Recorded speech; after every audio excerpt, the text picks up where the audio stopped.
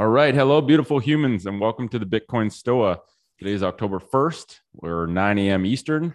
And for any first time listeners here today, the Bitcoin Stoa is a community funded platform. So if you enjoy listening, you can support the project by sending some stats to the QR code on the homepage at thebitcoinstoa.com.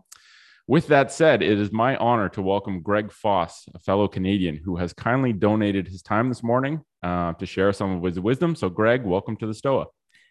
How great is it to be here? Thanks for inviting me. Awesome.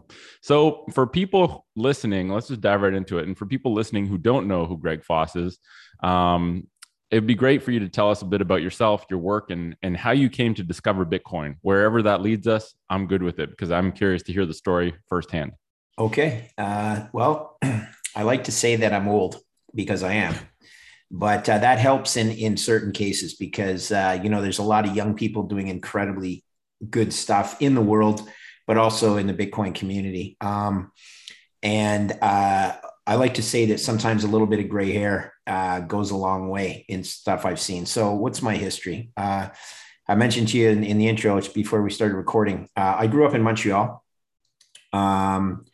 I went to McGill University and studied engineering. And in honesty, I went to McGill because I wanted to play sports there. I wasn't wed to the engineering discipline. I was okay in mathematics.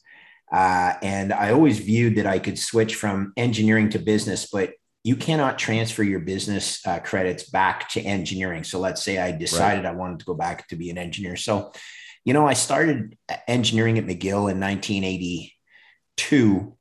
And the truth is, I knew right away I didn't really want to be an engineer, but I didn't know what I wanted to be. And Sure. I said, And sometimes okay. that's just as important, right? Knowing what you don't want to be and doing it so that you find that out is sometimes just as important Yeah, as yeah, that. well Yeah. said. And so I said, that's it though. I'm going to stick with it. And 1 year turned into 2 years, turned into 3 years, turned into 4 years. And before I knew it, I'm in my final semester of at McGill. Sports is done, and I'm like, good Lord, I'm here. I can't believe I'm going to pass. I can't believe I'm going to get my engineering degree. This is unbelievable, but I really don't want to do it. Sure. And so I just happened to come down the stairs one morning in a fraternity I lived in, and one of the guys in the fraternity was writing this thing called a GMAT, and he was studying for it though. And I'm like, Grant, what the heck are you doing? He goes, I'm going to apply to business schools. And he also played on the same team I did. And I'm like, what do you mean a business school? What the heck's a business school? I hadn't even heard of these. He goes, yeah, but you got to write this thing called a GMAT. And I'm like, okay, we're going to study together. When do I have to write this? He goes, we have 30 days because this was literally at the beginning of January, and the end of January, you needed to complete your application. You had to have written the GMAT by the end of January. Okay, for Crunch time. it to be used as entrance qualifications for the schools you were applying to. So I'm like, wait a minute, I got to do this in the next 30 days. Okay, well, we better study, right? So we studied like absolutely maniacs, and we wrote 3 different exams, practice exams during that time, and you're able to score them yourself, and you get your score.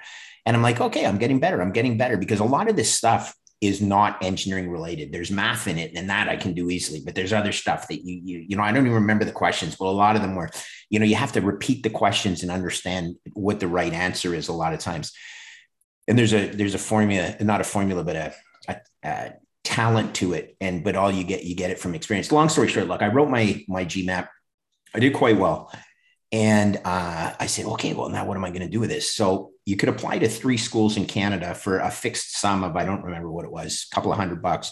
I said, I'm going to apply to 1 school in the US as well, just because. And I'm like, oh my God, how much does it cost to apply to 1 school in the US? It was like $250. Cool. And I'm like, oh, wow, this is a lot of money, but I'm going to go for it. And I had visited a school in upstate New York called Cornell University, which is a great Ivy League institution in the US. Yeah. And I did some research on their MBA program. And they said, we want to build an international student body. I'm like, well, I'm going to take my chances here that I know I have no work experience, which is always a very important quality full-time work experience when you go and get your MBA. Or, ideally they want you to have some real life work experience. But I said, I'm going to take a chance because I'm from Canada. They're building an international business program. And sure enough, my gut feeling was right because I got accepted. And I got accepted with no work experience besides summer engineering jobs. But I never would have been accepted as an American into that program.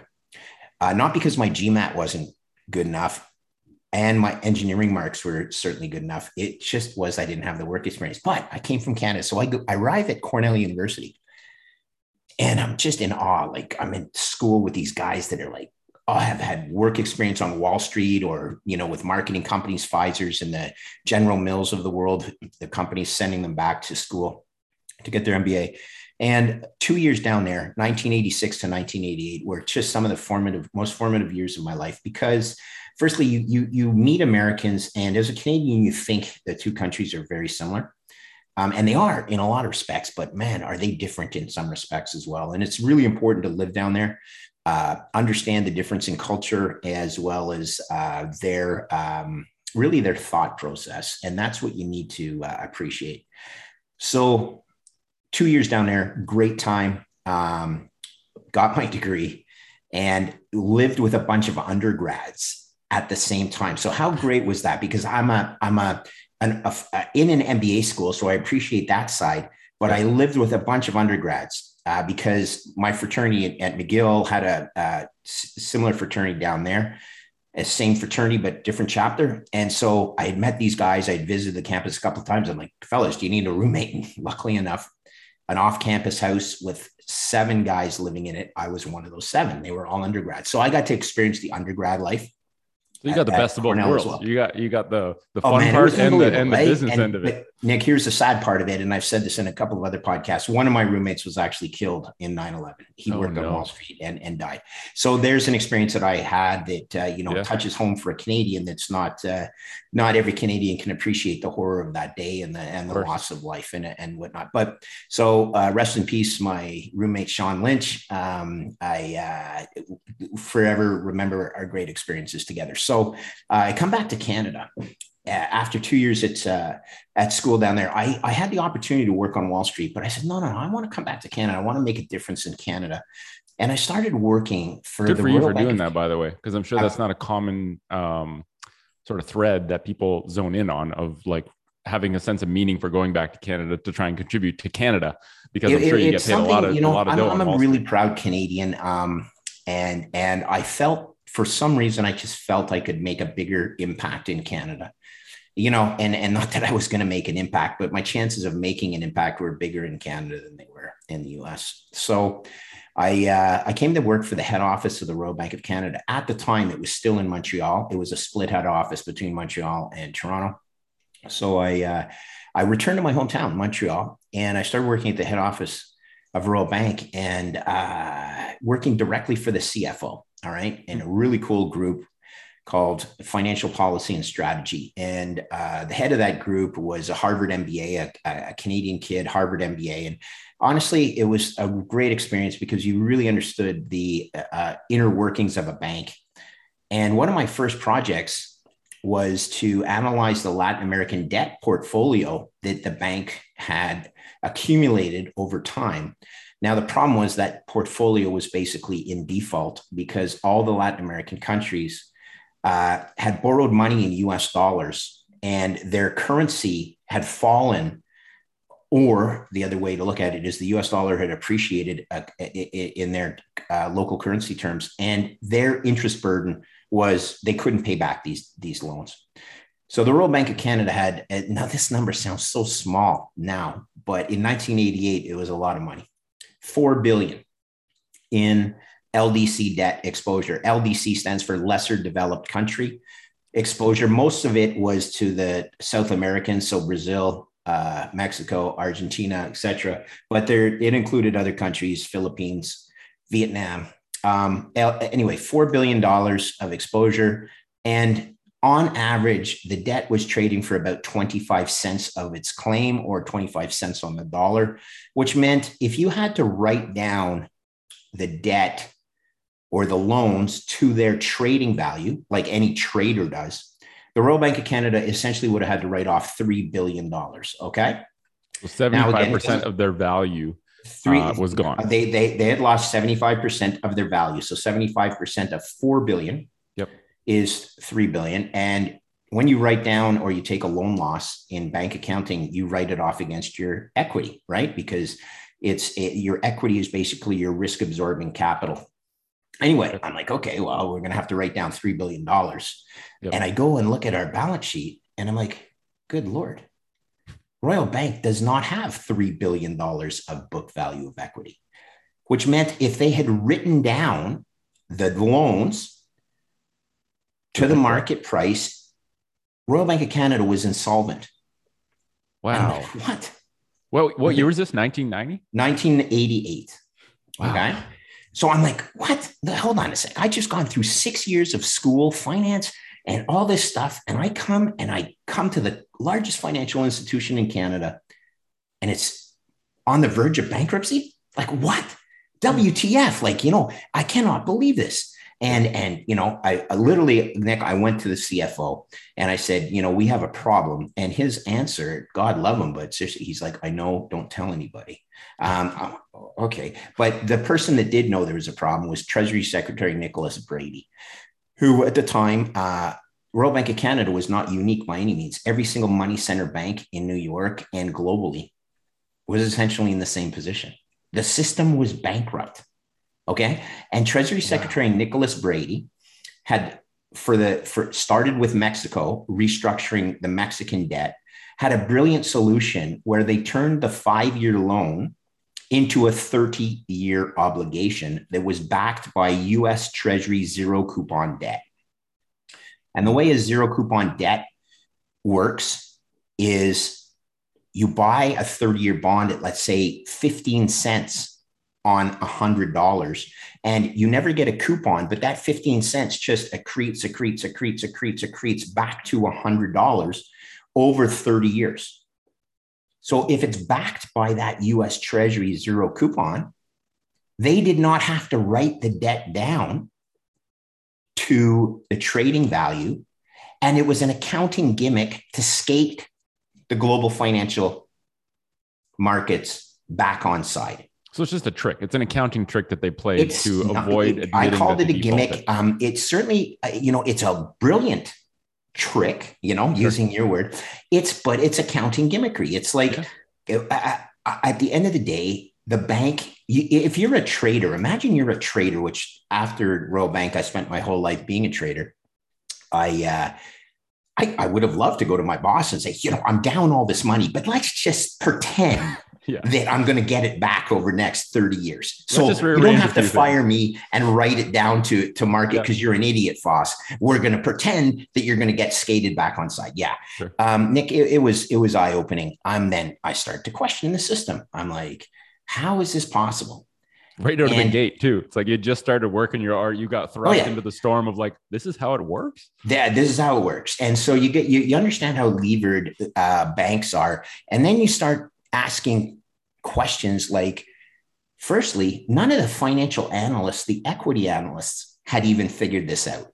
So first of all, they're recommending Royal Bank stock because it pays a dividend of this much. And, you got to own the banks because the banks are too big to fail. And I'm like, okay, hold on a second. Yeah, I understand everyone thinks they're too big to fail, but right now they've actually failed. Okay, they're failed. Now stop it. But you can't go out. It's my first job.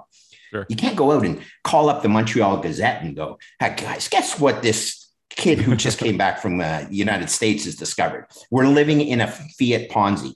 Yeah. But the truth was, that's the first time, Nick, that I said, our system is absolutely pooched. It's built on smoke and mirrors and the assumption that the global banks are too big to fail and will be backed by government bailouts, which fund themselves using printed money.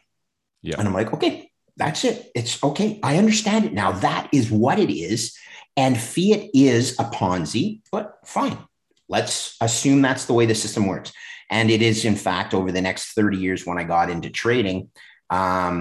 Incidentally, a funny side story. When the bonds were at 25 cents on the dollar, and I'd done all the analysis, and I'm like, these bonds are actually pretty attractive. Like I went to the CFO, and I'm like, what made them attractive?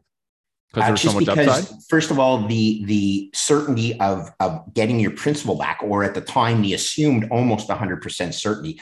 What really was attractive is it was priced based on oil, Mexican oil prices, as well as interest rates. And it just gave you a really levered opportunity to get some money back, meaning everyone else had lent money at 100 cents on the dollar. But now you had a chance to get that same claim of 100 cents on the dollar. You only had to pay 25 cents of it. And it's backed by US Treasury zero coupon. So I went to a mill and I go, buddy, we need to buy some of this. Like, this is now attractive. This is when you want to buy. Right. And he's like, well, I love you, kid, but look, we blew our load. He didn't use that language, but he goes, sure. We've already blown our wad at 100 We've already cents pushed our limits. You don't think I'm going to get this through the risk committee, do you? And I go, I guess you're right. Now, The fact is those bonds did perform so well that they actually went at one point, we're trading at about 125 cents on the dollar. So they actually went back through par. And that's only because interest rates, oil prices, and everything. The point is, if we had bought a whack of it at 25 cents on the dollar, we would have pretty well done okay, right? Now, we didn't do it. And I left the Royal Bank, not because of that, but I left the Royal Bank because I wanted to become a trader. I wanted to get into markets where I could actually buy stuff at 25 cents on the dollar. Right. Now, there's a chance it goes to 0 cents on the dollar, but more often than not, it recovers to a recovery value of 40 or 50 cents on the dollar. And in some cases, it does go back to parity. And it's like so what Warren Buffett says, right? Like the cigarette butts that you find that still have one puff left that no one wants to go near, but like they're so unattractive to so many people that they actually end up having potential that no one's really dove into. And that sounds like what you're talking about. A little bit, except let me be very careful. There is a very well-developed market in the United States for this.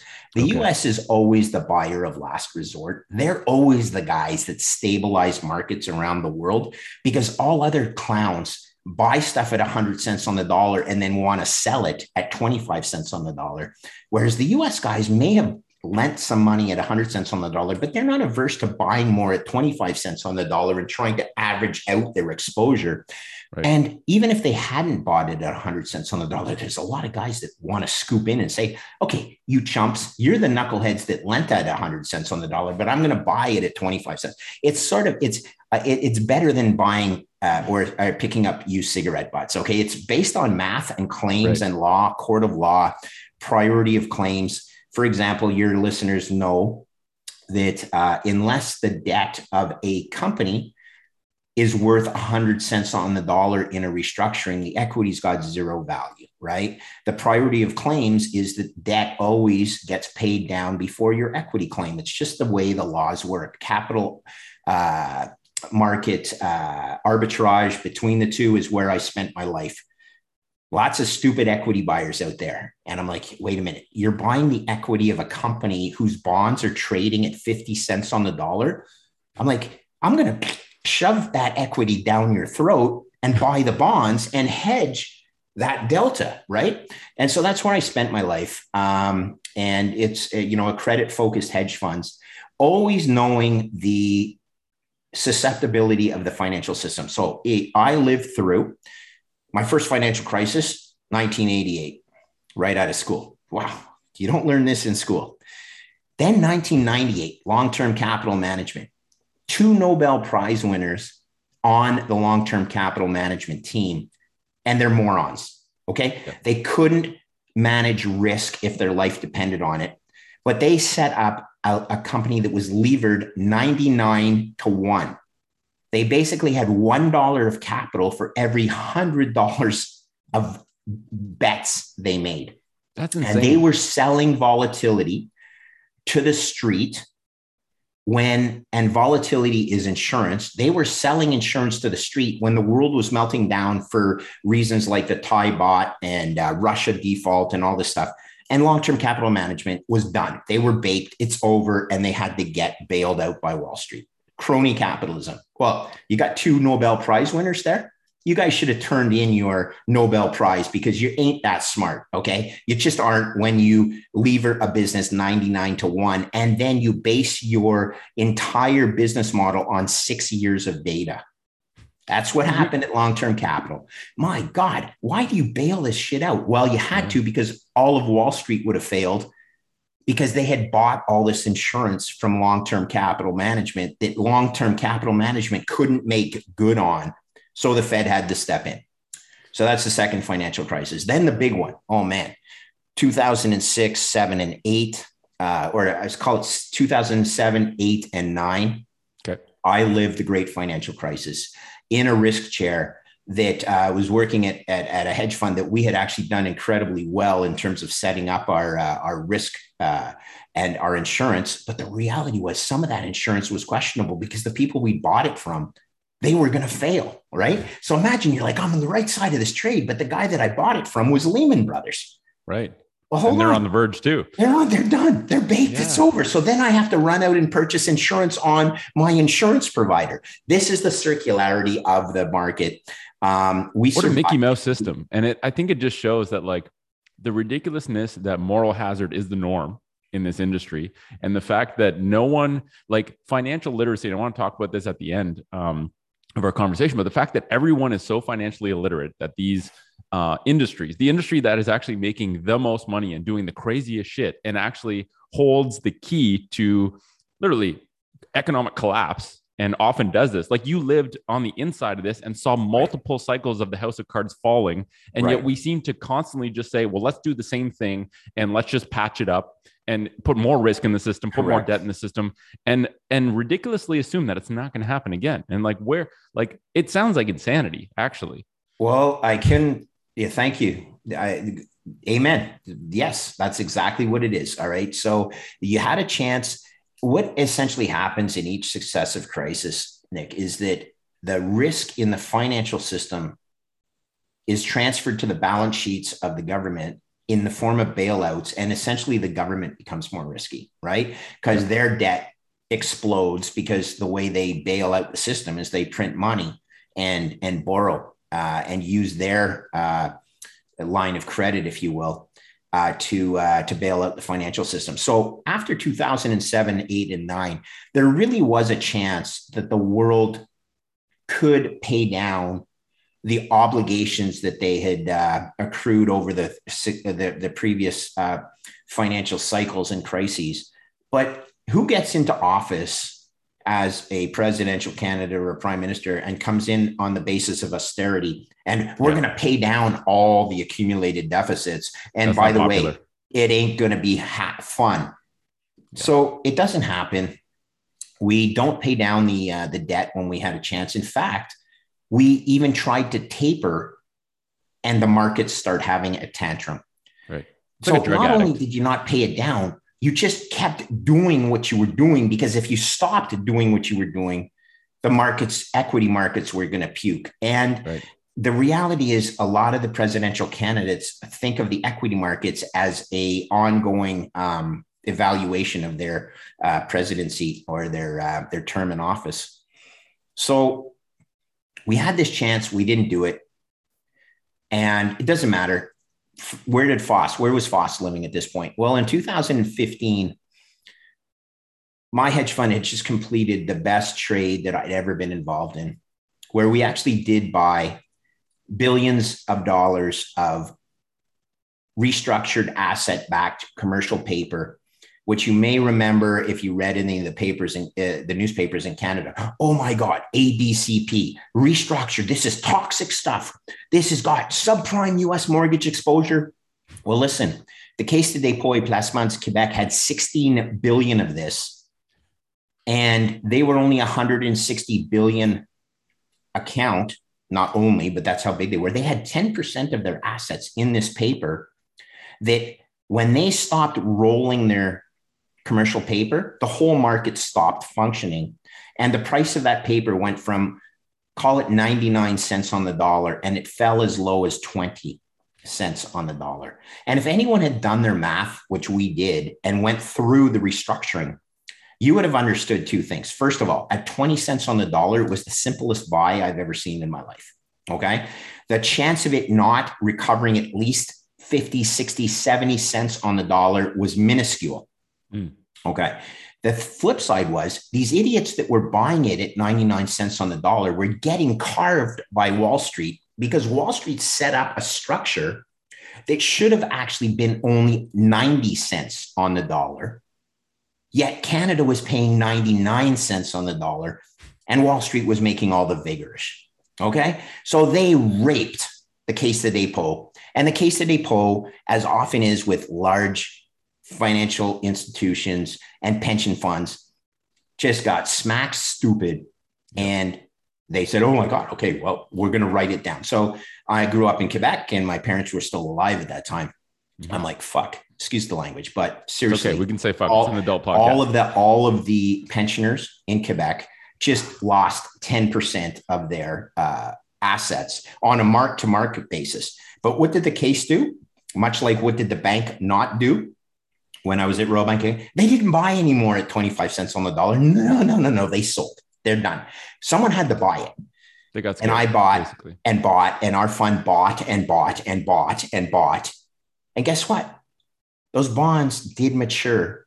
The restructured bonds matured at 100 cents on the dollar. Wow. And so we had completed that trade.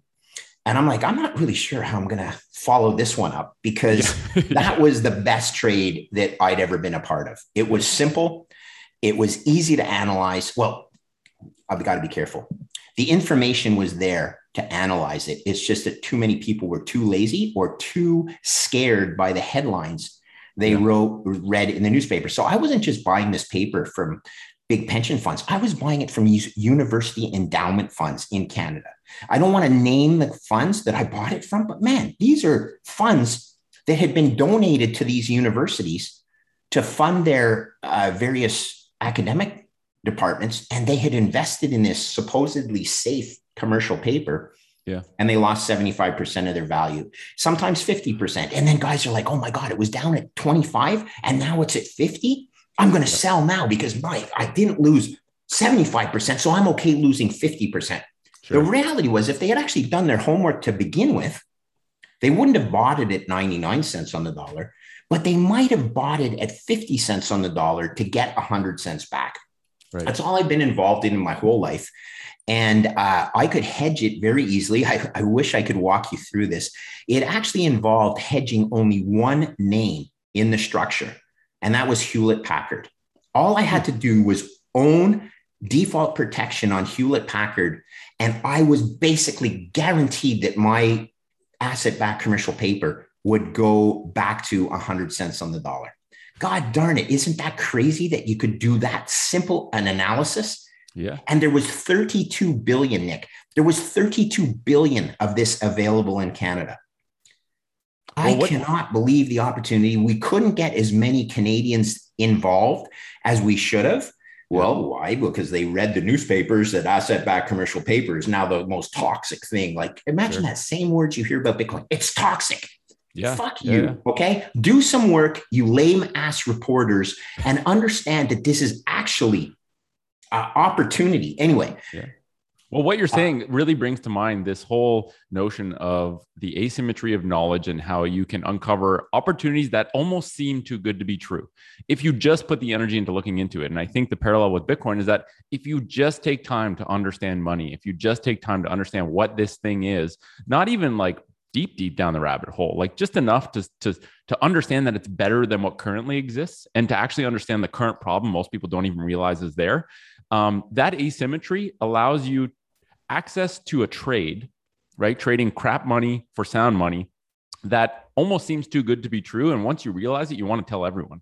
And so let's go, like, when did you get into Bitcoin? How did Bitcoin fall into your lap, and how has that process been for you so far? So it's a great question. Listen, and I'm right at the point in my career where, so I leave, right? So our hedge fund actually gets bought by a firm in Montreal.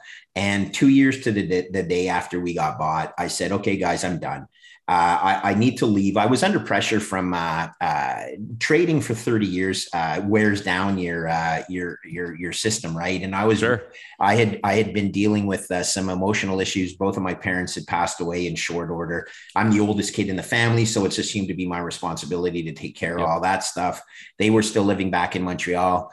So I had this issue where I'm living in Toronto and they live in Montreal, and I need to help, get them, not get them settled, but settle up on on their life. And I was also dealing with the pressure of the job, because once you hit a grand slam, other people are like, well, Foss is up again. He's going to hit a grand slam again. And I'm like, Yeah, it's a lot of pressure. it's pressure. And by the way, sometimes you're just plain lucky, right? Yeah. You got to be lucky. People who work hard tend to be lucky, but like there's a lot of stuff about being in the right place at the right time. Very, very clearly luck. And I'll tell you also, I was dealing with anxiety and depression because of the pressures that this was bringing on me. And one of the things I said is I got to get out of the trading business. So I did. And I was able to go back to Montreal and help out with, not just help out, but put everything together properly. I was happy about that.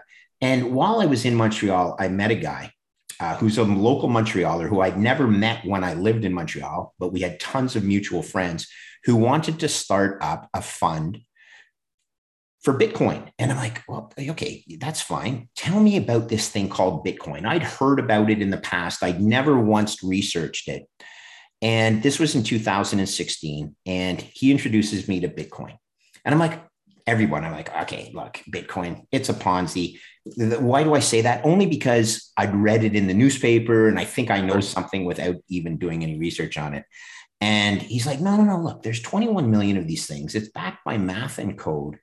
And most importantly, here's how it works. And he took me to this internet page called tradeblock.com. Now, if you haven't watched the blockchain in action, as an engineer, I looked at this thing and I'm like, it's like magic.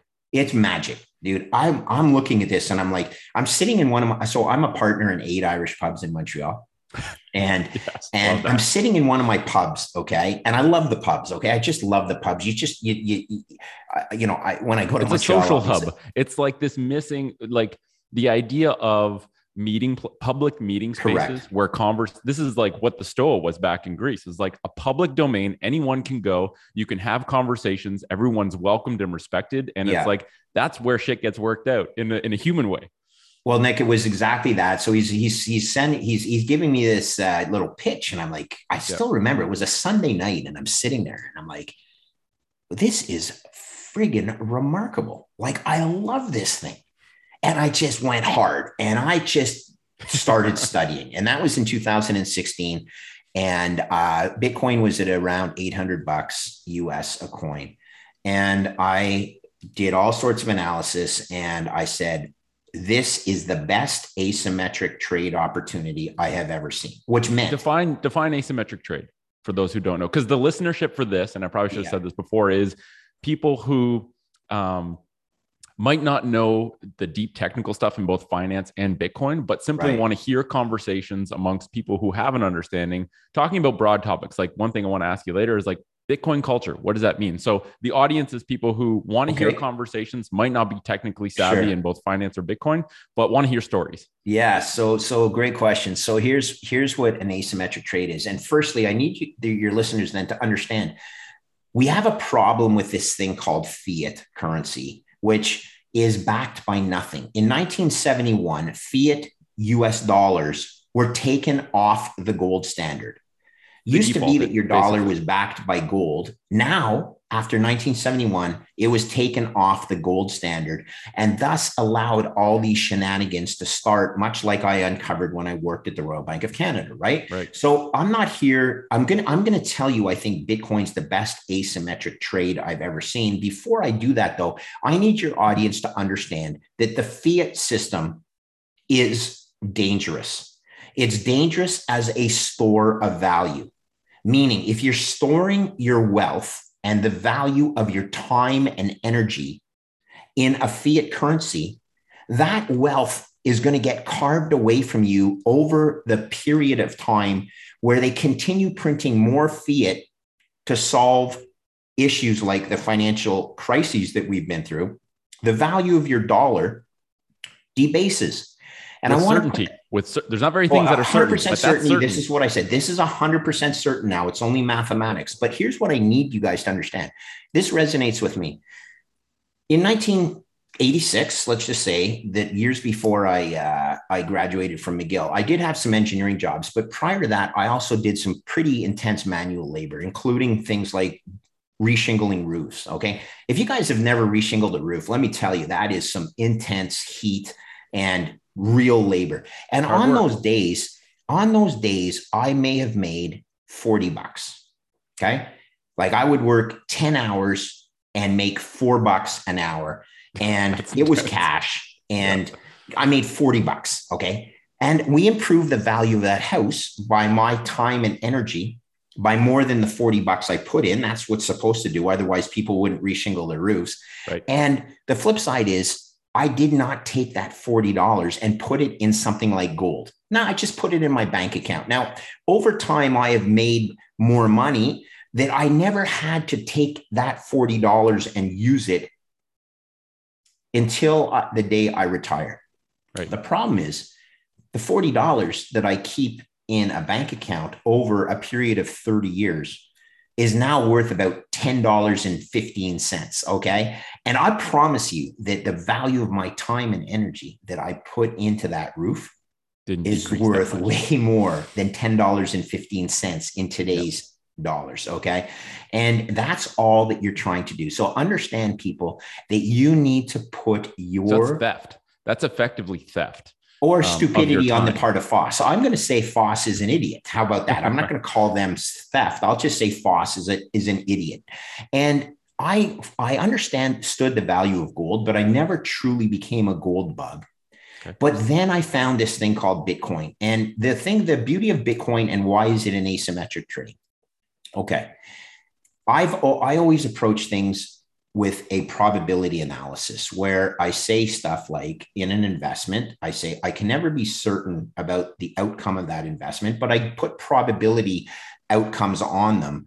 And therefore it gives me comfort. Like if I'm going to a racetrack or playing poker, you just play odds. And over time, if you are buying stuff at the right price and cheaply enough versus the probability of the expected outcome, you're going to make money. And that's how I've managed it. Now, by the same token, look, if you're on the wrong side of the trade, you get the heck out. That's what you got to do. You get the heck out. You don't hope that it'll come back. If the probabilities have increased that you're going to lose your money, see ya. You're done. You take your loss, you move on, because the stupidest traders out there sell their winners and hold on to their losers. Right. And essentially, though, that's a human emotion, right? You don't want to admit you made a mistake. So you hold your loser in hope that it comes back. And then the flip side is, I want to feel good because I was a good trader and I want to crystallize that gain. Because what if it goes up in price, but then comes right back down?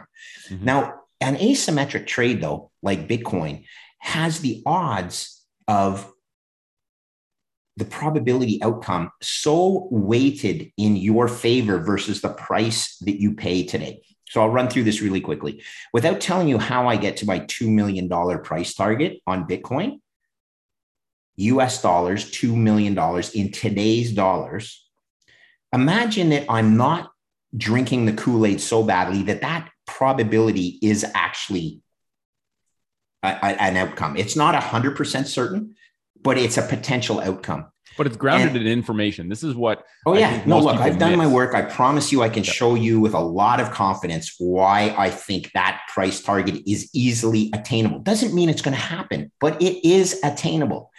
So, in other words, $2 million as an asymmetric outcome is very attractive for something, to me, that's trading at 40, whatever it is, 40 something thousand today. Okay. It's so amazing to have that tail, the outcome, which is called a long tail in a probability distribution. You look for those opportunities your entire career, and you may have a chance to do 2 or 3 of them in your entire career. You may have been tipped off that Amazon was the greatest thing ever, and you were smart enough to hold it from time zero till today. Yeah. Only one or two people have actually probably held Amazon stock from time zero to today. And one of them's Jeff Bezos, and the other one's his mother, who he manages the money for. Okay. And everyone else bought Amazon and doubled their money and then sold it. And they're like, I doubled my money. Yep. Well, if you had held it, you could have been 1,000 times your money. Okay. So this is what an asymmetric opportunity is. And Bitcoin, in my opinion, is the best asymmetric trade opportunity I've ever seen. Better than asset-backed commercial paper at 25 cents on the dollar. Better than even Amazon. If I had been lucky enough to actually buy Amazon, I believe Bitcoin is a better risk-adjusted opportunity than even Amazon was. So this is why I need to promote it. And I need to promote it on a probabilities basis and just say to people, do your work. And if you still own 0 Bitcoin, you are actually taking more risk than somebody who has a proper portfolio allocation in Bitcoin relative to the potential outcome. Because what happens if Bitcoin does go to my price target? Well, the people that don't own it won't be able to afford the stuff that all the Bitcoiners will be able to afford because they have this store of value that's so darn pristine and valuable. And so remember that. I'm not telling you to put I was just going to say, like, my experience, and the one that I seems to be resonating with people that I talk to, is that if your learning curve from zero understanding to deep understanding of Bitcoin seems to correlate with this inversion of your risk perception, where if you know very little, then Bitcoin can seem very risky, mostly for the same reason that you said, where most of the information that's fed to you from mainstream is that it is risky, it's not good, it's volatile, all these negatives that actually aren't grounded in reality. They're grounded in a shallow understanding. Yes, and sir. As you understand more and more and more, not only does Bitcoin become less risky, at a certain point, my risk perception inverted such that I'm taking a huge risk by not being in Bitcoin.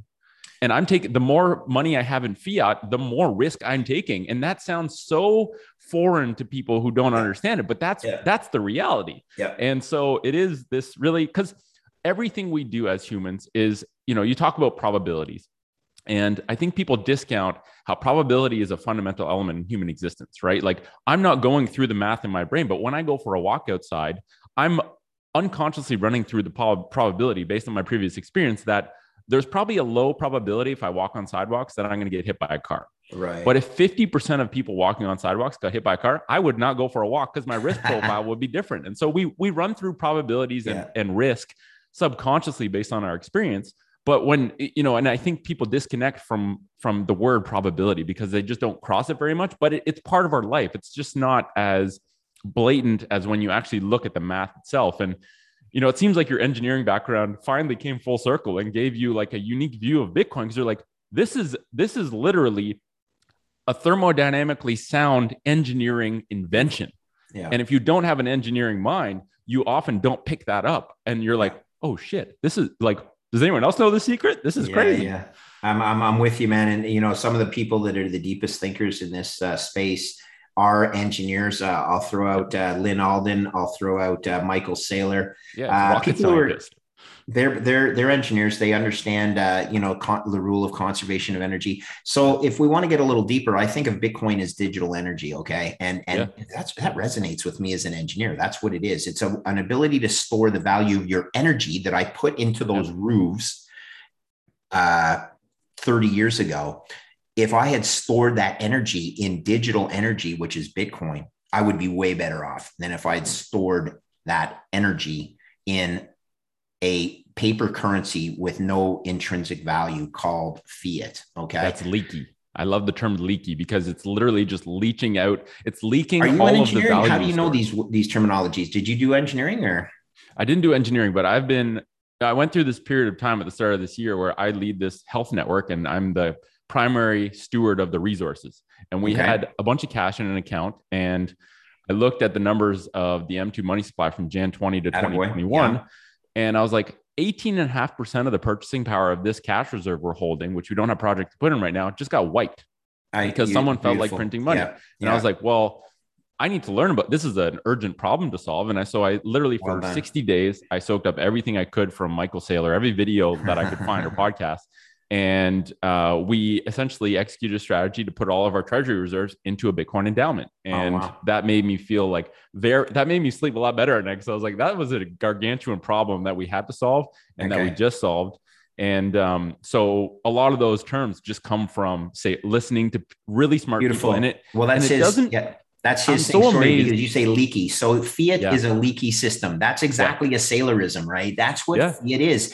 Closed systems like a hydraulic system can't have leaks because Right. hydraulics don't work if you have leaks. Yeah. And System fails. that's correct. And so, he has some beauties. I don't want to lose your listeners, but I try and always break stuff down to the first principles, and Yeah. engineering or mathematics is the first principles. Okay.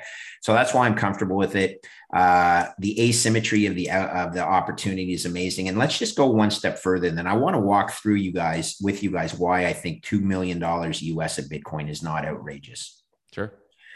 And I'll do this in less than 5 minutes. Okay, look, if Bitcoin's digital energy, which I believe it is, it's a great way to describe it. Other people describe it as digital gold. I'm like, it's better than gold. And by the way, energy is the most important contribution to human prosperity and quality of life. Every time there's an advancement in energy efficiency, humans tend to benefit. And you Yeah. can look through time. It's the key to human flourishing is energy. Exactly. Okay, so Bitcoin is digital energy. There's going to be a time when I believe energy products like oil and natural gas will be priced in Bitcoin. Why? Well, it's only natural that if you're selling your valuable natural resources for something called fiat, which is debasing, you're thinking, why am I doing this? And there will be a country who wants to get paid in Bitcoin for their valuable natural resources. You want to get digital energy for natural resource energy. Okay, that makes sense. Well, what happens if that happens is the US dollar as global reserve asset starts getting challenged. The petrodollar system starts getting challenged. And today, there are US $900 trillion of financial assets in the world. Okay, that's all real estate, all bonds, all equities, all gold or commodities, all currencies, etc. US dollar 900 trillion. Well, if energy becomes priced in Bitcoin, do you think it's crazy that 5% of total global financial assets in today's dollars would gravitate towards the natural resource reserve asset, which is Bitcoin? 5% of 900 trillion. And I'm like, I don't think that's crazy at all. What is 5% of I think more 900 is trillion? even like, I think in terms of what's reasonable, 5% is low as shit. Okay, so It's let's so start low. with 5%, Nick. Okay, Sure. so it's Sure. 5% of 900 trillion is $45 trillion. Now, there's a lot of zeros involved in this, Sure. but 45 trillion divided by the fixed and certain supply of Bitcoin over time is 21 million. Even without counting the people who lost their coins. That's okay. So, let's just go with all sure. we know. Okay. Because if you could find those coins, it's not saying they don't come back. You just know That's a that good it'll point. never exceed 21 million. 45 trillion divided by 21 million is over $2 million a Bitcoin. That's how I get to my price target. Yeah. Not that difficult. And you were about to say 5%, Foss, you're way low. Dude, that's okay. A conservative total addressable market. So look, 2 million then, de facto, you're telling me that 2 million is a low price target. And I'm going to tell you, okay, but right now it's trading at 40 something. I know. It's crazy. Damn it, guys, don't overthink this. Okay, so look, this is all about managing risk. That's how I've spent my whole life. And I'll just tell you that people who own bonds right now failed mathematics. Yep. Right. I have never seen worse value in fixed income instruments in my entire 30 years of trading fixed income instruments. Anyone who owns bonds right now, whether they're treasury bonds, US Treasury or Canadian bonds or Government of Canada, provincials, high yield bonds, you're all a bunch of idiots. Okay. You have failed mathematics. Yeah. And you need to take some of your exposure in your bonds and move it into Bitcoin, because bonds are a fiat contract. And that fiat contract is programmed to debase. That's it. That's all I want to tell you. And how do I hone my skills? I don't do anything differently than just study. Over 32 years, I continue to learn. I don't close my brain to new opportunities. That's it. And so on that topic, what is your, like my learning practice, let's call it, for being a student of Bitcoin has kind of varied and ebbed and flowed throughout times. What is your current learning practice, and what is your preferred medium? Like, do you like to read? Do you like to listen? Do you like to watch? And when do you plug that in? Like, do you have anything regimented right now? Not regimented. You know what I do is I keep a very open mind. I read research that criticizes my my thesis, because I don't want confirmation bias. I want to find someone who's actually going to poke a hole in what I've come to. And the funniest thing I'll tell you is, like, everyone says, well, what if, so China's banned it. Firstly, go do anything that go the opposite way that anything that a communist government does. And generally you're going to make money. Okay. Yeah. That's a signal to look into it, not to ignore it. So here's the funny thing though. So people will say, well, what if the US bans it? And I'll be like, yeah, but they can't stop it. They can ban it, but I don't think they will. But all I'm telling you is that's the market right now is giving me basically a 2% chance that Bitcoin will achieve my price target. And how do I get that? $2 million times 2% is $40,000. Well, that's the trading price of Bitcoin right now. Basically, the market's telling me there's a 98% chance it's going to zero and a 2% chance it'll achieve my price target. And I'm like, the market is dopey. Yeah, I like those odds. Ship it in. Too. And people will say stuff like, Foss, what if this happens? And I'll say, that's in the 98% chance. And I'm okay with it, because I think that it could be a 70% chance that it goes to zero, but it ain't 98. And you got to give me the flip side. If I give you a 95% chance it goes to zero, will you give me a 5% chance it goes to 2 million? And most people will say, yes, I'll do that.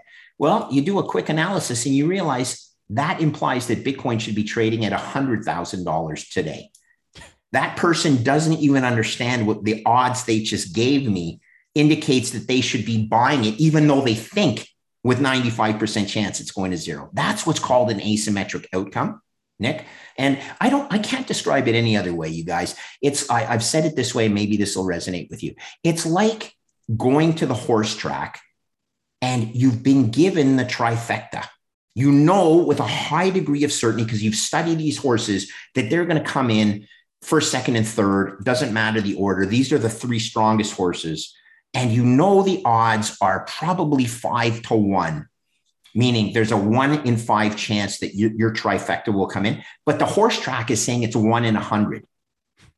You're like, wow, okay. 1 in 100 means you're giving me 100-1 odds, and I think it's 5-1.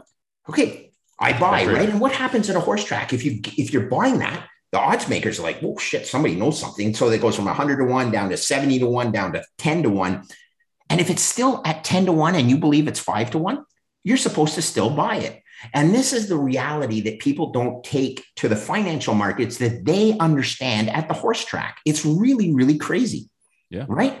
And it's like counting cards. It's like anything where you play probabilities. When you're playing blackjack, you don't know what the next cards come over, but you know, based on a probability of you seeing already that 3 10s have come out of the dealer's deck, you can count cards and know what the chances of the last 10 coming out are based on 40 cards being left.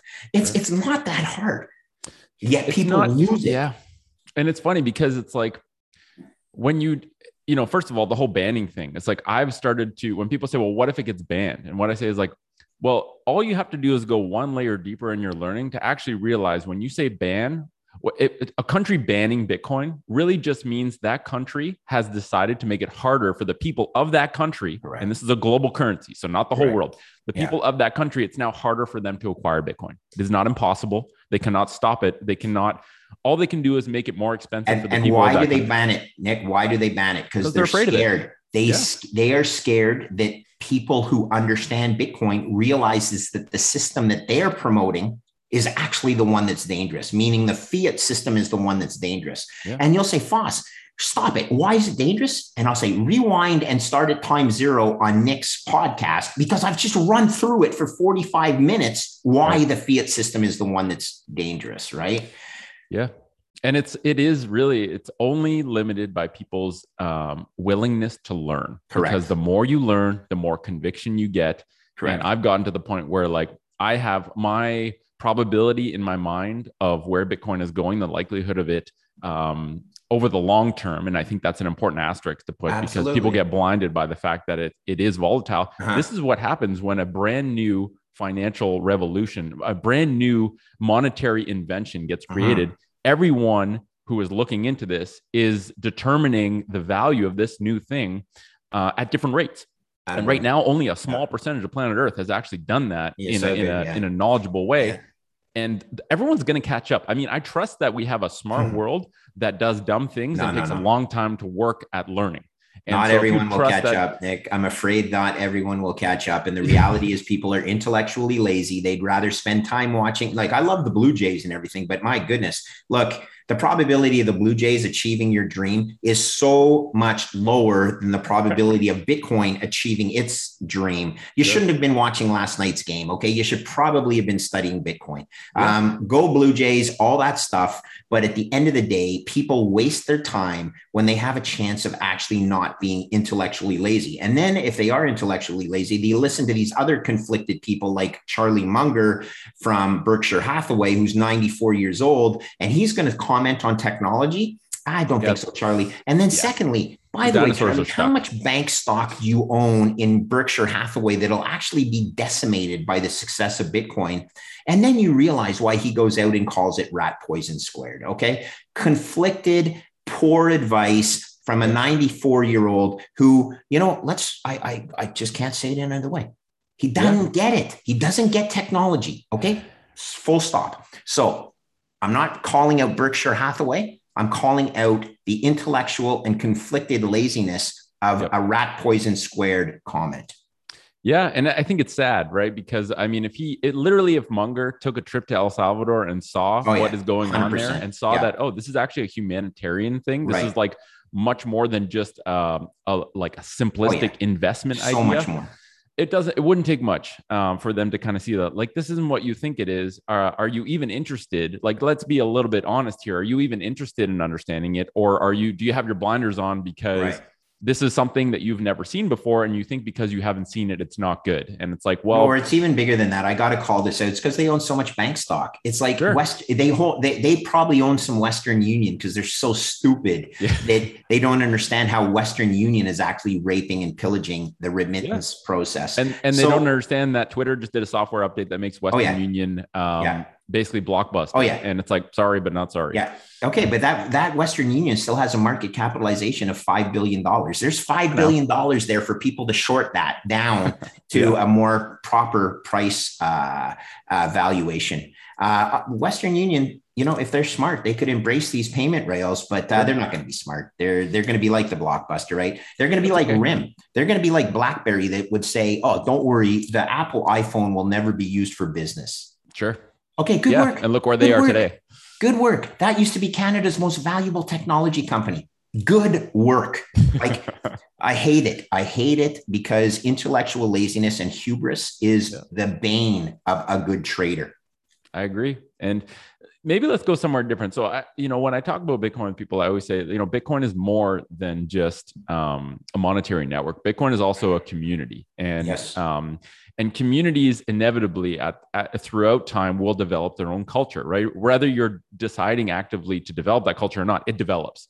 Yes. And so if someone says, when someone asks you about Bitcoin culture, because I get this question sometimes, how would you describe Bitcoin culture based on your experience in this community so far? Because you are active in the community. I think everyone who's actively working to spread the word about Bitcoin, which is, like you're taking time this morning to do that, is helping to usher what the culture will be. And we're basically building the foundation of the next century. Yes. The cathedral of money for the next century. We are laying the foundation. Like we're the first round of Masons that have been asked to start to build this thing. And so we're literally building the culture into the this massive cathedral that the future of humanity will all end up needing to use by because they want to, or eventually because they need to. And so what does Bitcoin culture mean to you? What comes to mind? That was beautiful what you just said. And it brought me back to, I'm not a, I'm a spiritual, I'm not very religious, but I did visit Barcelona, and I went to that cathedral in Barcelona, and I'm forgetting the name of it, but they've been constructing it for the last, I'm going to say, is it possible they've been constructing it for like 400 years or something like that?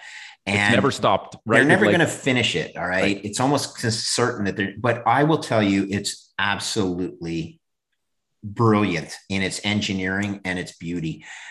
Anyway, that's a cathedral that I generally don't, I love churches. Visiting Europe is beautiful, but it's crazy. You're right. It is a cathedral. So what is Bitcoin to me? Firstly, Bitcoin to me is not about me, Foss, 58 years old. It's about my 3 kids. Okay. I want to transfer them a chance at a lifestyle that's going to be better than mine.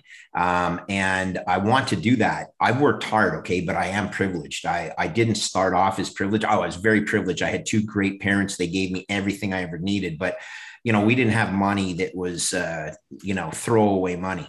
But I worked hard. I worked on Bay Street and Wall Street. I think I've done okay in life. The most important thing though, for me, is my children. And it doesn't matter how much money I can accumulate if my kids go off the rails. The problem with my children versus my opportunity was they are entering into a world that's a lot less favorable for them versus when I was growing up. But what I want to give them is some of my accumulated hard work. And the best way I can do that is through Bitcoin. Okay. I also own gold.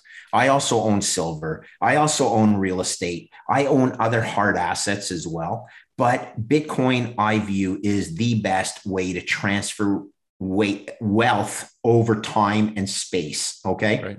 You transfer this over time and space. Why? Because it's the best technology for doing it. It's portable, it's transferable, it's divisible, it's all the things that you want in a perfect store of value.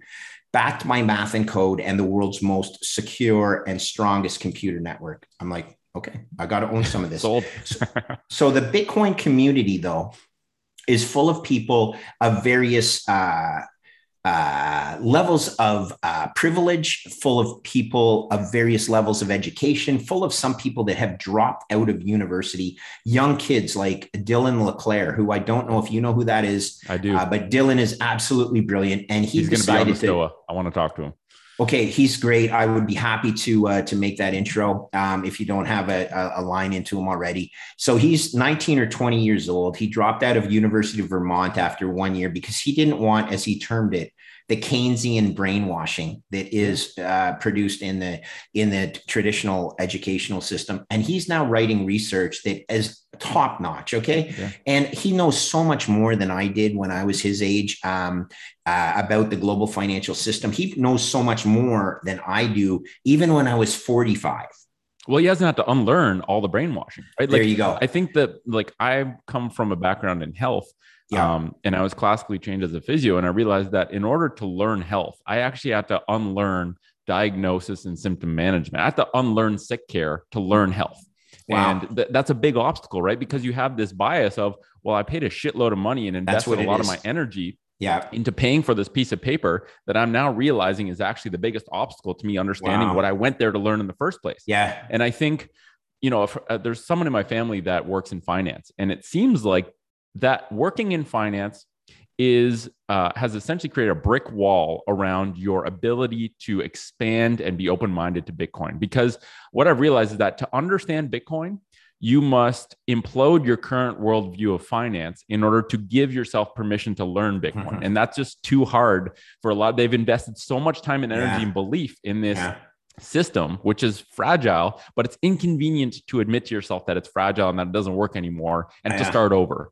Yeah. And so for someone like Dylan, it's like he has unlimited access to information. He has the crazy world of Bitcoin Twitter, which a well-curated Twitter feed is like better than any college education, and it's free. It's free, people. And he doesn't have to unlearn anything. He's learning a fresh perspective of the new financial world that we are moving towards. And so, it's amazing to see 19-year-olds know so much. And it gives me hope that that's the kind of person that's shaping the world we're going to live in. And it's like, that's some good shit. I'm not sure how old you are, Nick, but it was so well said. So I find strength in those young kids. 24-year-old Jack Mahlers, or 25. I'm not sure how old he is, but he's pretty darn young. But even some of the old guard, I called out last night Adam Back from Blockstream, who's older, but he's one of the OG. The original gangster. He was probably part of the group of 10 that was part of the guys. Probably, I'm not saying for sure. I mean, he was in Stoche's white paper for Hash Cash. Like, that dude is he's serious just brilliant, person, right? And what's he doing? He's actually trying to bring ASICs chip manufacturing from the communist controlled areas of the world back to the West, which is good for everything. Security, for national security. It's good for the car industry. It's good for all sorts of things that we have successfully offshored to essentially some of our not trusted confidants or counterparties. So, Bitcoin can solve so many things, but I just want to get back to the community. So there's young kids like that. Then the most influential gentleman I've ever met, bar none, in my life, is a man called Jeff Booth, who is a Vancouver-based author of the best book I've ever read, called The Price of Tomorrow. Yes. And he has actually sat in a risk chair, meaning he was the CEO of a company that was going to change the world. He actually was a precursor to Home Depot Supply, HD Supply. He was a precursor to Amazon. He was using artificial intelligence to create algorithms for repurchasing. And it didn't succeed, but he sat in that chair and he managed risk to the point where he put his entire life savings into this company that failed. And he, as he says it, well, he was okay with it, but at the time he wasn't. But in hindsight, it allowed him to open his mind as to what technology is going to change the world, as well as what is wrong with the current fiat system. So if it wasn't for Bitcoin Twitter, and if it wasn't for Bitcoin and me searching out learning through Bitcoin Twitter, I never would have met a fellow Canadian named Jeff Booth, who I honestly believe is probably the most solid individual I've ever met in my life in so many different capacities. And he says it simply. He's not in Bitcoin for the money.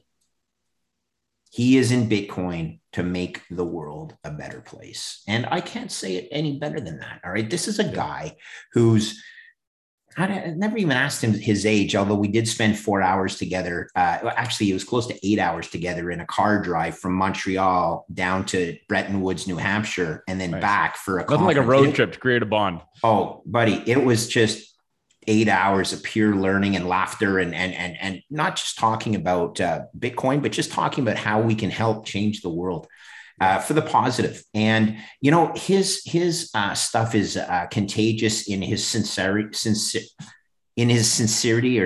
How do you say it? He's so sincere that you can feel it, right? And that's all I'm trying to do. I have a different approach than he has. He's calm and collected, and I'm like the idiot trader that's what's the matter with you guys? Like, shake people. You're like yin and yang of that's what we are a little bit. That symbol, right? And it's you need both because you complement each other, right? Well, I appreciate that. Counterbalance each other. And we have been on podcasts where we do a pretty good 1-2 counterpunch. Nice. And here's what I know is the Bitcoin community. There are guys like Jeff Booth, and then other guys who are more. We'll call them rebels, Bitcoin maxis. But that being said, that's what makes a community, right? It's got people from all walks of life, all religions, all shapes and sizes, all colors, and it's making the world a better place. And this is why I'm excited to be involved in this community. And why don't I ask you a question? What's your background? How old are you? Where did you go to school, etc.? So I'm born. It's funny you started to mention 1988. I'm born in 88, so I'm 30. I think that's 33. I come from a background in health. I'm trained classically as a physio, practiced for a couple of years, opened a clinic, and realized that the practice of physio didn't align with my motivation to actually help people with their health, right? Like I'm helping someone's shoulder feel a little bit better, but I'm not helping them understand why does the shoulder hurt in the first place? How can they make it not hurt? Because that wasn't taught to me in school. And so feet were like this really big red flag for me, where it's like everyone that comes in the clinic has fucked up feet. We're not supposed to be this way. What's the problem? And you quickly realize that shoes are not made in the shape of feet. Therefore, they deform our feet and mess them up. And that's our foundation. So if your foundation sucks, really hard to build something strong on a weak foundation. So anyway, I started this network called the Foot Collective, and it's a health education network. Our mission is help people reclaim responsibility for their health. So help people understand how to take care of themselves, because that's really the key to fixing the health problem, is like help people understand the basics that they should be taught in school of how to just take care of themselves so they don't break down. And so, but I've been into, like, as a physio just starting to practice, I had a patient in like 2014 that was a computer programmer, and he mentioned Bitcoin to me, and he wouldn't stop mentioning it. And so on, like, after the third or fourth round, I was like, all right, screw this. I'll get a Bitcoin just so that I can actually be literate in these conversations we have. I think I paid $140 for the first coin. And from there, it's just like been this deep dive obsession of like, wow, I didn't realize how much I didn't know about money, despite me using money every day. Brilliant.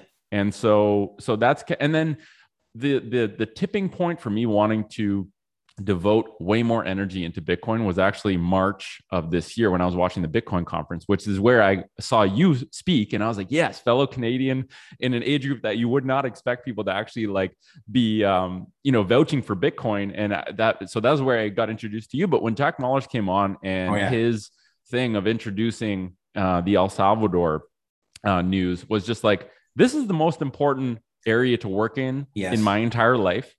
This is a once in a like millennium opportunity to be alive at a time like this and have the freedom to do this. I need to put my energy into Bitcoin because this is what I truly love to learn and talk about. And so that's kind of how I came into the space. And and one of the big realizations I had was, okay, I'm spending all this energy trying to convince the lucky people. And I use lucky interchangeably with privilege, because like we're born in Canada, we're already lucky. We have white skin, we're already lucky. You have good parents that actually love you and take care of you, we're already lucky. So I'm born into this lucky place, and our target audience is mostly people in North America, which are lucky, right? They live in a world that like they have basic human necessities provided to them if they're willing to access them. Why am I working so hard to convince people to take care of themselves? Like, why am I working so fucking hard to convince someone that they should be healthy?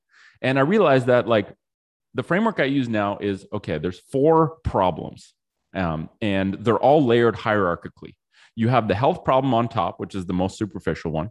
Under that, you have the education problem with how kids are put into, like, what kids learn in school. And the education problem is the direct cause of the health problem, because if you don't learn about how to be healthy, you end up not being healthy in a world that revolves around disease. Then you have the governance problem, and then you have the money problem. And the money problem is literally the foundation, the root cause of what causes everything above it, because money determines governance, which determines education, which determines health. And so I'm kind of like, I really got stuck where I'm like, I'm working so hard with health, when in reality, the broken money is the root cause of the health problem. So maybe I should just go deeper into this area to fix money, because now we actually have a solution to it. People just don't know about it yet. I love it. So that's how I came into it. And, did you grow up in Ottawa your whole life, or have you, you did, eh? I grew up in Ottawa. My family lived in Australia for 3 years when I was younger. So I've lived there. I went to Ottawa U for undergrad in biology and psychology. And then I did physio at Western. Okay. And yeah, like this is the most meaningful, exciting work that I've ever done in my life. And it's like, and so with the Foot Collective, I kind of unwound myself from the leadership role in a lot of the different projects, or I basically tried to decentralize the leadership. I took a lot of inspiration from Bitcoin, where it's like, okay, well, if I have leaders that are kind of self-sustaining our individual projects, I don't have to close everything down. I can just remove myself as the necessary element and just focus on how do I make sure that our endowment is managed responsibly, is in Bitcoin, and then how do I research services like Ledden, where we can borrow from that Bitcoin without ever selling it and fund our work with literally just this pool of sound money that we now have stored away in a vault that is secured, so that nothing on planet Earth, not even the Earth's computer power, could fuck with it. And like, that makes me feel really good. Awesome, so, man. Well, that's a beautiful story. And it's, that's how, different walks of life, if you will, or different, studies, engineering versus sociology or biology, and your undergrad, and then your Western degree in physiology. It's just cool that it doesn't mean, you have to be a certain,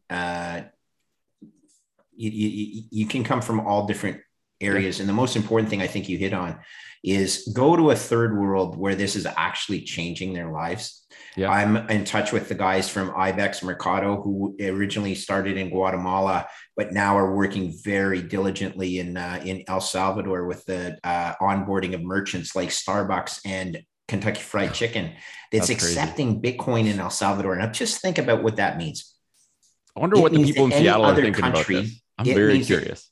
It means any other country that onboards Bitcoin as legal tender, Starbucks and KFC already have the previous experience in El Salvador, and they'll just say, okay, just roll out the same model from El Salvador over to you. And eventually it comes to North America, and Canada is in bad shape right now. Okay. So we're very privileged, but we are in horrible shape. Our politicians have, Mr. Trudeau, when he says he doesn't care about monetary policy, when he smirks and says, forgive me if I don't care about monetary policy. Yeah, it's a joke. That's very unfortunate, because if he was the CEO of a company, he would have been fired on the spot, and it would have been. He would never have gotten the job. He's not qualified for that job. Yeah. So we're in a situation where we are somewhat at risk because of the lack of intellectual honesty and as well intellectual curiosity. All that Trudeau wants is he wants to run the G7. It's so obvious, and he wants to win a popularity contest. He's not qualified. Like, you want to do that? Do your own little drama show, but don't put everyone in Canada at risk and start making unborn people in Canada be born with debt that you literally just piled onto your balance sheet. So I'm a boomer, and I say this often, and I'm going to have to wrap this up shortly, Nick. But here's the truth. Okay, I'm a boomer. And my boomer generation is the most selfish generation that I believe has existed within the last, my granddad fought in 2 world wars. Okay. And I'm a boomer who has never, who has benefited from the sacrifices of our previous generations, but then we're too soft. We don't want to put our own sweat and risk our own stability. We're pulling forward gains that should accrue to our children, because we just, we can't do things like pay down our debt responsibly. We're living at the expense of future generation. It's disgraceful. As a boomer, I want to try and change, that narrative, because it is all about selfishness, and people who are privileged in the fiat system, they're very selfish generally. I agree. And so I know you got to go. I just want one last question, and then we'll wrap things up. So for someone who knows nothing about Bitcoin, literally just heard the word Bitcoin for the first time in this conversation, and maybe didn't hear our previous conversation, in 1 minute, how would you describe to them, how would you make Bitcoin relevant to them? How would you make it something that maybe is worth putting a little bit of energy to understand better in 60 seconds? So really just one point, and then we'll wrap this up. It's very simple. I describe the current fiat system and what's wrong with that. And it means you need to get exposure to other hard assets. It means you need to have exposure to gold and real estate and things that will maintain their value. Now, the problem is those things like real estate, everyone's saying I'm making so much money on my house. You're not making any money on your house. It's just that the unit of account called a dollar that's used to value your house is going down. So it takes more of these dollars to buy the same house. If you measured your house price in gold over time, hasn't changed, and nor should it. But these are hard assets, and Bitcoin, very simply, is the best hard asset. And it's a technology developed to store your value of energy and time that you expend today. You store it over time and space so you can consume it in the future and not get debased. Very simple. Math and code. Math is the base layer of language. Doesn't matter whether you speak Chinese or French or English or Spanish, you all understand math. Right. Math is the base layer. These other languages are second layer. Yeah. Math and code is Bitcoin. You can't mess with it. It's a thing of beauty.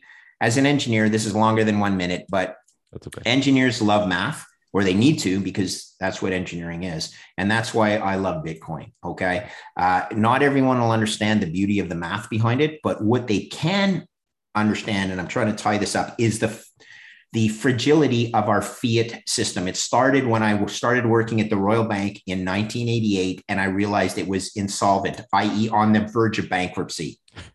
Damn, that's not a good thing. So buy some Bitcoin, get up to 5% of your portfolio, and then we'll talk. Now, the problem is when you get 5% of your portfolio in Bitcoin, you forget about all the other 95% of your portfolio, and you just focus on this. Oh my God, it's going up, it's going down. Buy 5%. Let's have a date in the next 20 years. Okay. 20 years to this day, you'll still be alive. I'm hoping I'm alive. And we should have a recap. And we'll talk about where the price of Bitcoin is. Okay, Nick, it's been great meeting you. You're doing great stuff. I'm happy to be part of your podcast. And if you'd ever like me to join it again, we should get together for a beer if you're ever in Montreal or Toronto, or when I'm in Ottawa, we'll look each other up. Okay, because you're doing some great stuff, and I'm happy for to now have a friendship with you. Well, thank you for being so generous with your time, Greg. I've seen you on a bunch of podcasts. You're extremely generous, and you are being the example for what, like you said, the boomer generation was selfish. You're essentially helping to right that wrong. And so thank you for joining us at the Stoa today. I look forward to doing another round, having a beer at one of your pubs, and shooting the shit about Bitcoin. And to anyone listening, thank you for being here and for your attention. And we'll catch you at the next conversation at the Bitcoin Stoa. Well done. Thank you. Thank you.